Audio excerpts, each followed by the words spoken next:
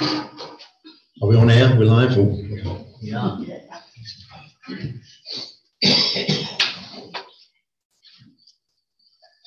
I'm going to do a reading first from the book of Genesis. And as I've said on some preceding weeks, my aim is to try, if I can, to show you that the Old Testament and the New Testament are one, that the Old Testament isn't an optional extra and something that we can just think that was for then and it isn't for now.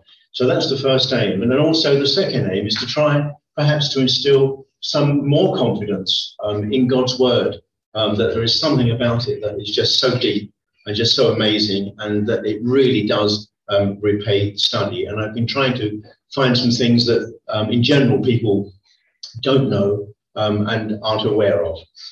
So I'm going to read from Genesis 22, from the first verse, and this is about the sacrifice of Abraham and Isaac.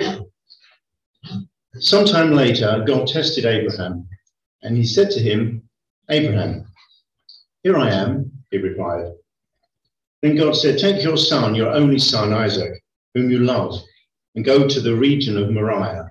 Sacrifice him there as a burnt offering on one of the mountains I will tell you about." Early the next morning, Abraham got up and saddled his donkey. He took with him 2 of his servants and his son Isaac. When he had cut enough wood for the burnt offering, he set out for the place that God had told him. On the third day, Abraham looked up and saw the place in the distance. He said to his servants, "Stay here with the donkey, while I and the boy go over there.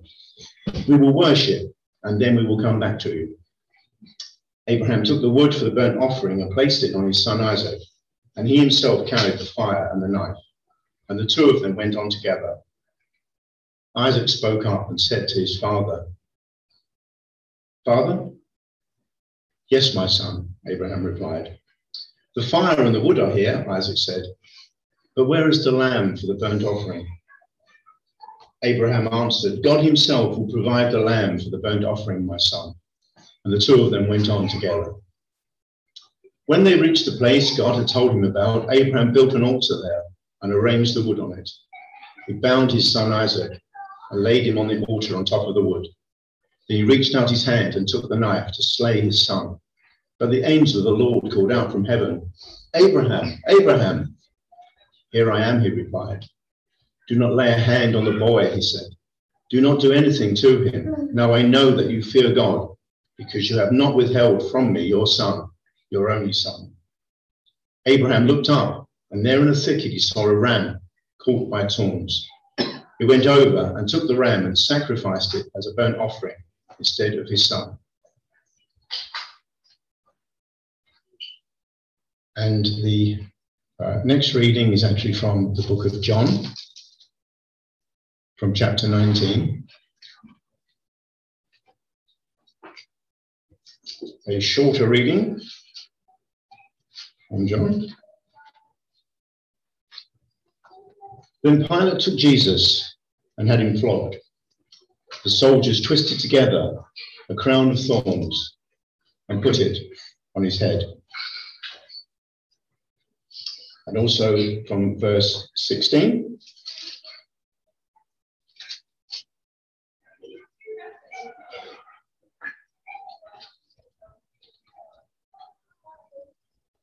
The soldiers took charge of Jesus, and carrying his own cross, he went out to the place of the skull, which in Aramaic is called Golgotha.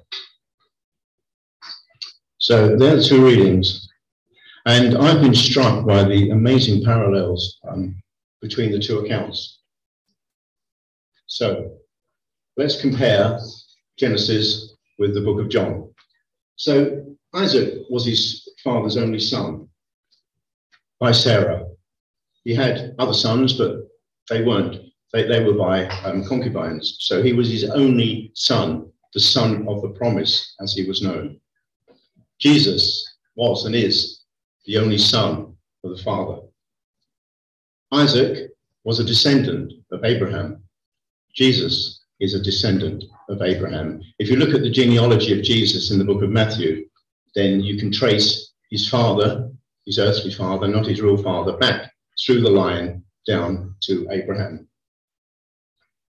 Abraham and Isaac, they leave their homeland and they travel to the mountain.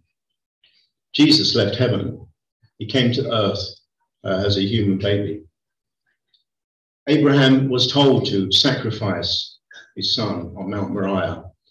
The place where Abraham was told to sacrifice Isaac, interestingly, is later, hundreds of years later, where the temple was built and is the place where Jesus was crucified.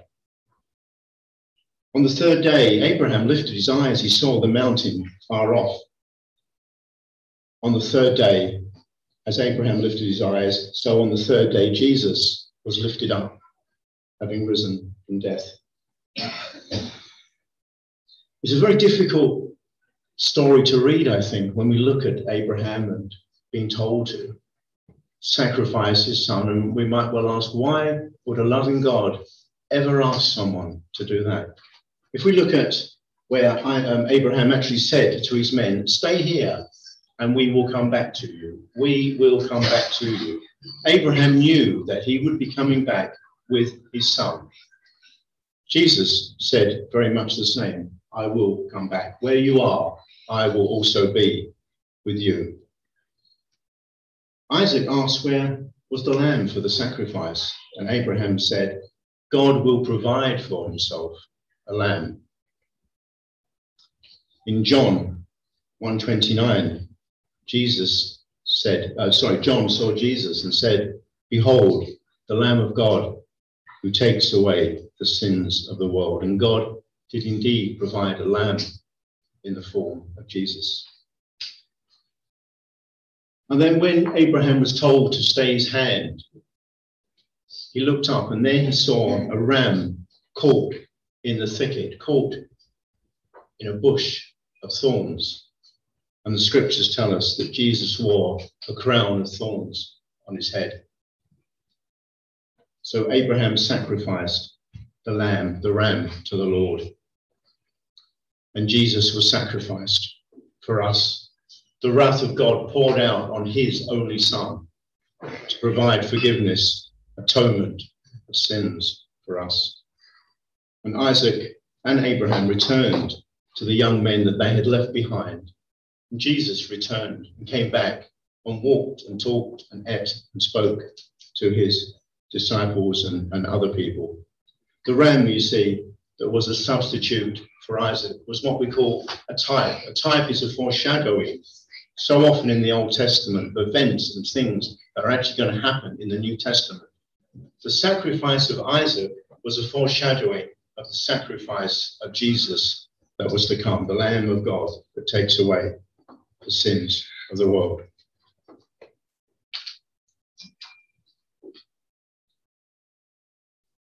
I want to tell you a story. There was a man called Horatio Spafford, and he lived in the 1800s. And he was a lawyer, and he was a wealthy man. He owned lots of properties, and he lived in Chicago, in America. He had 5 children. And then one of the little boys, aged 4, died. He died of scarlet fever, which is rare today, but treatable. It wasn't then. And of course, he was devastated. A year after that, there was a huge fire in Chicago. All of his property was burned, or most of it. So his finances, very few, and he'd been a very wealthy man. 300 people lost their lives. Something like 500-600 people were homeless. And yet, Horatio and his wife, they helped out because they were devout Christians. He was a very good friend of an American preacher called Dwight Moody. So after this huge issue and losing a lot of money and struggling, he decided that he would go to England because Dwight Moody was preaching in England. He wanted to hear him preach. So he sent his wife and his 4 daughters that he had across the Atlantic, whilst he had some business that detained him and he was going to come later. And then this huge ship that they were sailing in was hit by an iron sailing ship and it sank in the Atlantic, 3 miles to the bottom. It took 12 minutes. And 223 souls perished on board that ship. His daughters, one of them 11 years old, one of them 9 years old, another one 5 years old, and a little child 2. So Anna, and then a little girl called Margaret Lee, 5-year-old Elizabeth, a little Tanetta, and the only one that survived was Anna, his wife. And miraculously, she was found unconscious, lying on a plank of wood, drifting in the Atlantic. And when she got back to land, she sent a telegram to Horatio and said, "Saved, alone." And so Horatio took a ship to go over to England to comfort his wife. And on the way, as they were crossing the Atlantic, the captain took him up onto the bridge of the ship. And he said to him, "Where we are passing now," he said, "is the place where the ship sank." And Horatio went down into the cabin after that. And he wrote a hymn, a famous hymn that we don't hear so much today, but it's a beautiful hymn. And the first verse of that says, "When peace like a river attendeth my way, when sorrows like sea billows roll, whatever my lot thou hast taught me to say, it is well, my soul." Can you believe the faith of a man like Horatio, who in the midst of that absolute tragedy just still clung on to God and trusted him and had faith? And I do believe that that is the kind of faith that we all need, that not a weak and vacillating faith that in the good times we can praise God and lift our arms and say how wonderful. And then when tragedy or difficulties or disaster, we turn away because our faith isn't robust enough to last the distance. So Horatio and his wife, they went off to Jerusalem. They were doing some missionary work out there. They had 3 more children. Within a year, their only boy that they named Horatio after dad and after this young lad that perished of scarlet fever, it also died. And not long after that, Horatio also died of malaria in Jerusalem, leaving his wife to carry on the Lord's work. But I do believe that it can be truly said of all of the Spafford, of the children and of the adults there, that it is well with their souls because they believed in Christ. He later wrote a letter before he died to his sister-in-law, explaining that the children had died and they perished at sea. And I don't know if you've ever had such a tragedy, if you've had someone that has been taken in just such tragic circumstances that just cut into your very heart and you've struggled. But I do believe the words that Spafford wrote to his sister-in-law, and he said, "They're not in the ocean 3 miles deep. They are safe, dear lambs." And I believe that is true for our children, those that have suffered great loss, and I don't know what your circumstances are, but they are safe, dear lambs in God's arms. So to go back to the account of Abraham and Isaac, what can we learn from that? And I think, as I've been saying, we need a faith that endures and doesn't fail us in difficult times. It almost seems trite to say that it was difficult when Abraham was told to sacrifice his son. But Abraham had a trust in God that never faltered.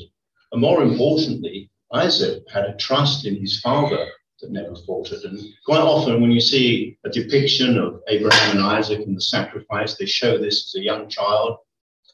Abraham would have been a youth, a strong youth. You remember the account of them going up towards the mountain.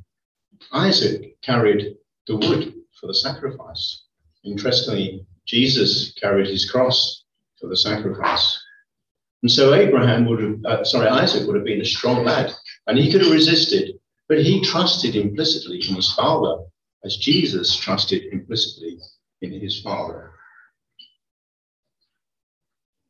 So we don't know what went through Abraham's mind, but I believe that Abraham knew, he trusted. Scripture says, will not the God of the whole universe do what is right? And I believe that that is what Abraham believed, that God would do what was right. God had told Abraham that Isaac was the son of promise. God had promised him that through him, all the world would be blessed.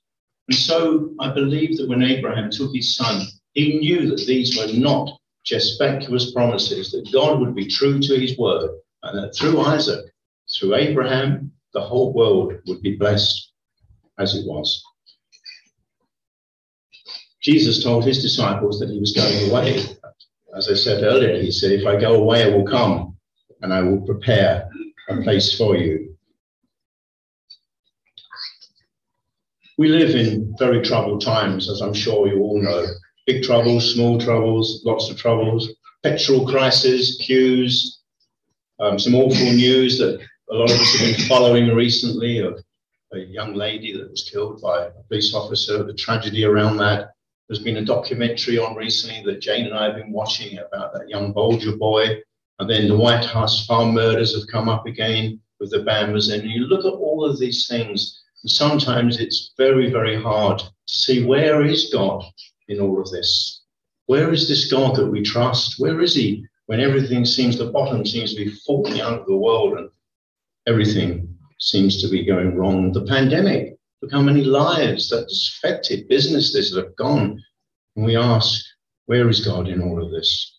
In Luke 12:32, Jesus said, do not fear, little flock, for it is the Father's good pleasure to give you the kingdom.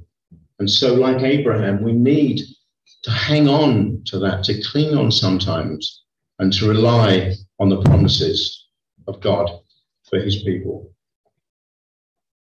I think of Job when I look at poor Horatio Spafford, all of those terrible disasters. And sometimes we can read the book of Job and you can see how he lost his house and his family and his wife and his flocks. And we just think, would that have happened? And then you look at Horatio Spafford and a whole catalogue of disasters. It almost seems too unreal. But if we look at Job, despite his immense suffering, he still suffered, he still trusted in the Lord. He said, naked I came into this world, and naked I shall depart. The Lord gives, and the Lord takes away. Blessed be the name of the Lord. Superficial faith will collapse when the going gets tough. So let us not give in. Let's not have this dry and sluggish, indifferent faith. Dig in deep and just trust in God when things seem to be going wrong.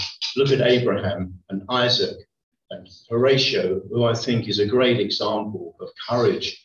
And then look at Jesus, who for us faced the cross, who was crushed for our sins under the iniquity of the world. And yet he said clearly, I will come back.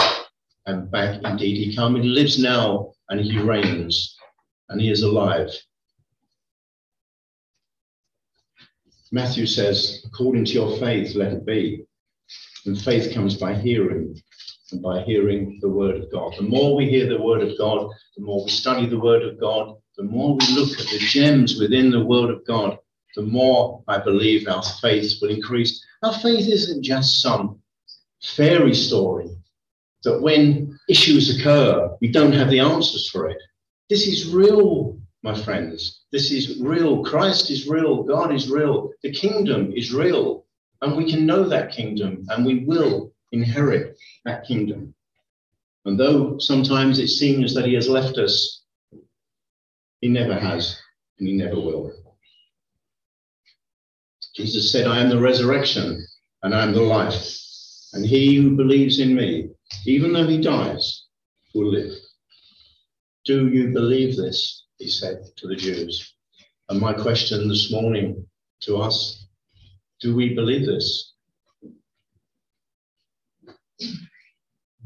For those that have suffered great loss, children, family, friends that have trusted in Christ, I confidently say this in the words again of Horatio Spafford.